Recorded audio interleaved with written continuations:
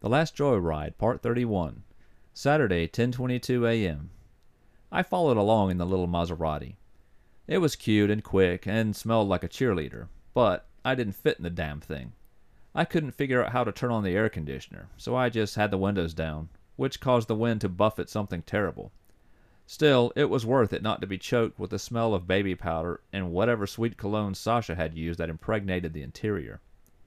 I thought I knew where the bank was Joy had in mind. I did, too. Even though she offered the terse explanation of, "I made a deal," for the life of me, I couldn't figure out why we were giving the car up. I mean, how could she think she could trust this woman? Even if her info panned out, was it really worth giving up the car? I was led to believe we would need to sit on this for a while due to it technically being stolen property. Still now, here I was driving this wedgie on wheels to leave at a safe spot for pickup by the somewhat nefarious owner. Unreal. Traffic between us cleared, and I saw where she pulled in. Sure enough, it was a busy bank. A real public and safe spot for this sort of thing. Joy had her reasons for her actions. She always seemed to, anyway. I just knew I couldn't let this one go. I pulled the Maserati into the space on her right, pried myself out of the seat, and then stretched. The late morning air was noticeably cooler that day, giving us a nice break from the relentless Georgia humidity. Joy appeared from around her Jeep, holding out her hand for the keys. I gladly handed them over. She put them into a small black plastic bag with a note, sealed it, peeled the back of the bag off, and handed me the refuse. She looked around us quickly, then dropped to her knees, then her stomach, rolled onto her back, and scooted under the car. I just stood there watching. She was only under there for a few seconds. I reached for her hand when she wiggled out. Joy took it, and I hefted her to her feet. That's common. Those bags can't be seen. They stick under the frame, and they're hell to come off once they're set up. She's familiar with them. Learn something new every day, don't we? I answered. Joy was in a mood, and I damn sure was too. She didn't even banter with me. She just got back in the Jeep and started it up. I climbed in and buckled up. No telling where this would go, especially if I had told her what was on my mind. There was no sense in holding back, though. "You sure this is a good idea?" I asked innocently as I could muster. "No, I'm not sure of anything right this second, except that I'm going down here to Fred's to get a chili cheese and slaw dog."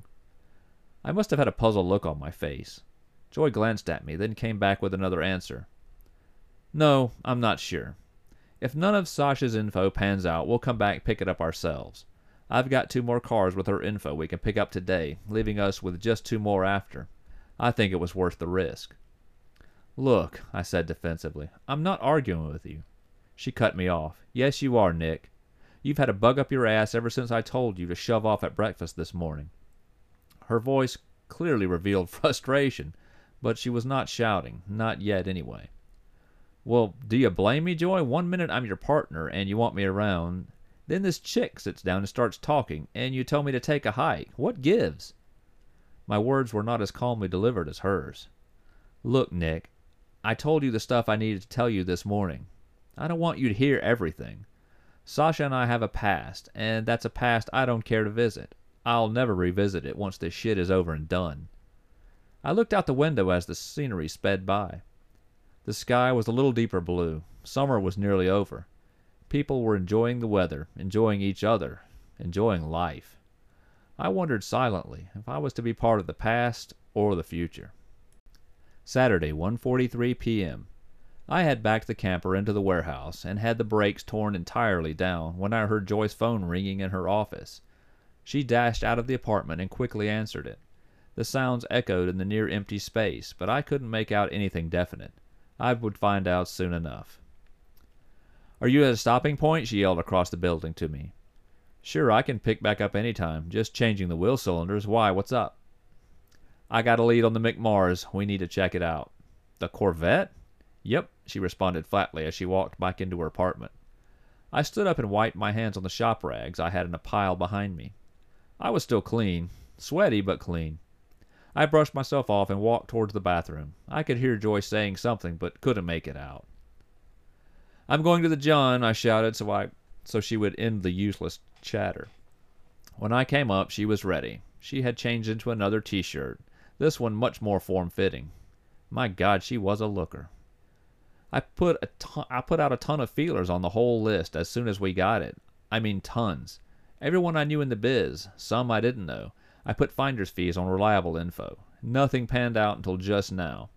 She explained as we boarded her Jeep and began the trip south toward the city. Clever girl. Just like I always said, her mood had improved a little, maybe due to the lead. I knew I was in love with her, no doubt about it. What I did have doubts about were her feelings for me. Since returning to the shop, I had left her alone and opted to work on the trailer. More flustered than heartbroken, I tried to put it all out of my mind until this job was finished. So, do you know this person we're supposed to be meeting? No, she shook her head. Never heard of this guy, but he introduced himself as Jake from Walker's Recovery. I put out some RFIs in a couple of the trade forums. That's probably where he got my number. RFI? I questioned. Request for information, she answered. And we're not going to meet anyone. We're going to check out the lead. If it pans out, I'll pay for it. Where the hell are we headed? I demanded. It'll be hard to believe, but we're headed to a college, Georgia State. It's downtown. I know where it is. I was born here, remember? I was aggravated, and it was starting to show again. Joy flashed me a curious glance, but said nothing. So we're giving the Maserati back on some information, and we are now going to chase down more information in order to pay off some unknown guy who's in this business. Have I got it right? I muttered. She shook her head in the affirmative. Yep, that about sums it up, Joy agreed. Why not bring the Maserati out after checking out Sasha's info? I mean, it just makes more sense to me that way. Yep, maybe it does, she said as she punched the accelerator hard and shot us into the passing lane of the freeway. But you aren't running the show here, are you? She said flatly, without even so much as a glance in my direction. I hated being talked to like that. How could Joy go from being wrapped in my arms, sleeping on my shoulder, to so detached and forbidding? What could I say in response? No, I guess not, was all I could muster. I stayed as quiet as I could all the way downtown. There was a mass of construction on the downtown connector, so Joy quickly left the freeway at North Avenue and headed east when she picked up Piedmont Avenue and headed south. The inner-city traffic was usual for a Saturday afternoon, heavier in some spots and lighter in others. It was always unpredictable on the weekends. Finally, she pulled into a parking lot on the downtown University campus and took the spot closest to the road. Still silent, she hopped out of the Jeep. I followed. Saturday, 2:40 p.m. We're going to walk down here to the Student Center. There's a college radio station. I cut her off. Album 88. Yep, I know it. Well, good, she continued unflustered. We're going down here to peek and see who's in the studio. If our info is correct and our mark is working, then the McMars is around here and close. There are 4 decks close by, and it will be in one of them. I nodded in agreement. This at least sounded a little more sound, more like a plan. Still, it would have been nice if I had been included in it. We strolled casually down the sidewalk, past one of the parking decks she had mentioned, on our way to the Student Center. The campus was nearly vacant, with summer break in full swing. But there were still people around, just not in the numbers the crowded downtown campus usually had. That was a good thing, too, because the brass planetary gears in Joy's beautiful mind had become slightly off-kilter, and this was going to be one hell of a long day.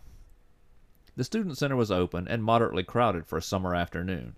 Sure as shit, among the tables and booths at the back of the Student Center, you could see the partitioned glass and drywall studio. Well, part of it anyway. There was a booth that looked similar to the control booths I had worked in a few years earlier. It looked like a small radio station, perhaps because it was. I followed as she casually walked to the window and peeked inside at the 2 students who were presumably manning the live feed. She smiled and waved giddily. Both students did their best to ignore her. She was standing directly beneath the lit "On Air" sign.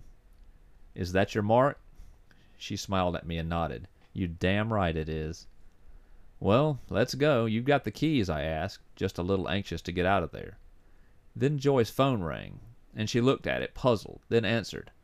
I couldn't hear who it was because she walked away toward the open center of the dated building. I peeked inside the booth myself. Sure enough, 2 males, one an obvious Mystic Seer fan. This kid wore ridiculous short red dreadlocks. He dressed as a clown, black jeans, suspenders, and a long yellow t-shirt, about 3 sizes too big. He had to be the one. Unreal. Joy was stomping her way back to me. Her body was rigid, shoulders squared, her lips clamped tightly and chin forward. She walked to the booth window once more, then went to the door of the station and tried it. And sure enough, it was open. As usual, I was not expecting what came next. Joy entered the vacant station and tried the door to the broadcast booth. Naturally, it was locked, as they usually are in private broadcast studios. That didn't stop her, though. She began pounding on the heavy door, making all manner of noise. She didn't let up either. I could just imagine what was happening on the other side of the wall and dealing with that kind of noise during a live broadcast. Then suddenly the door cracked. It was the kid who had been running the board, not Red Dread. He opened it just enough to get his head out and scold Joy, which lasted all of about 2 syllables. She put the palm of her hand against his nose and pushed herself in, nearly knocking the kid down in the process. The kid started to protest, but remembered to lower his voice. He tried grabbing her by the arm, but she jerked away and savaged him with a look that would have sent chills down anyone's spine. She marched around the table to the Red Dread and held out her hand. "The vet, give me the keys," she demanded. Red Dread pushed his mic away and pressed a button, shutting it off cold. The other kid scrambled to his board and frantically tried to take care of the dead air. Red Dread tried to get up, but she leaned hard on his shoulder and forced him back to his stool. "Sit down, asshole, and pass those keys over." "Lady," he said in a near quiver, "that's not my car." "No shit it's not. I'm here to collect it for the owner." "Mystic?" he blurted out in disappointing surprise. "Give me a fucking break. Mystic? Pass me the goddamn keys or I'll take this fucking place apart and find them myself." Both boys looked to the door of the booth almost in unison. I stood there trying to look as large and unwavering as I could and crossed my arms, daring them to test for it. The dread-headed punk reached into his pocket, fished the keys, and handed them over sheepishly. Joy snatched them from him and grimaced. He winced as if afraid he would be struck. "Now where the fuck is it?" she demanded. "Out behind the building, next to the dumpsters," Red mumbled. "This fucking building?" she roared. "Yes," he quickly insisted, trying to avoid further confrontation.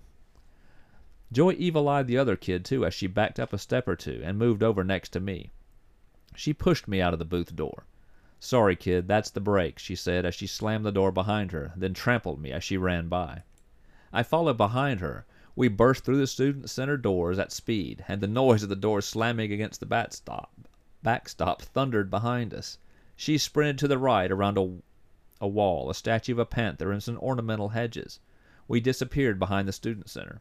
Sure enough, another 60 feet away, and shielded by 4 large Dempsey dumpsters, was the McMars, a '78 candy apple red Corvette. The little asshole had left the top off, too. Joy paused only long enough to throw me the keys to her Jeep. "I'll see you back at the shop. Keep your phone on," she yelled as she jumped in the vet and fired it up. She didn't even give it a chance to warm up before punching it into reverse and squealing the tires. I was only a few steps up the sidewalk before she left the parking lot, nearly sideways, and roared past me up Piedmont. She was unreal. I got in the Jeep and headed home. I was still pissed off, but couldn't help but be impressed. Damn, Joy was tough as nails and whip smart.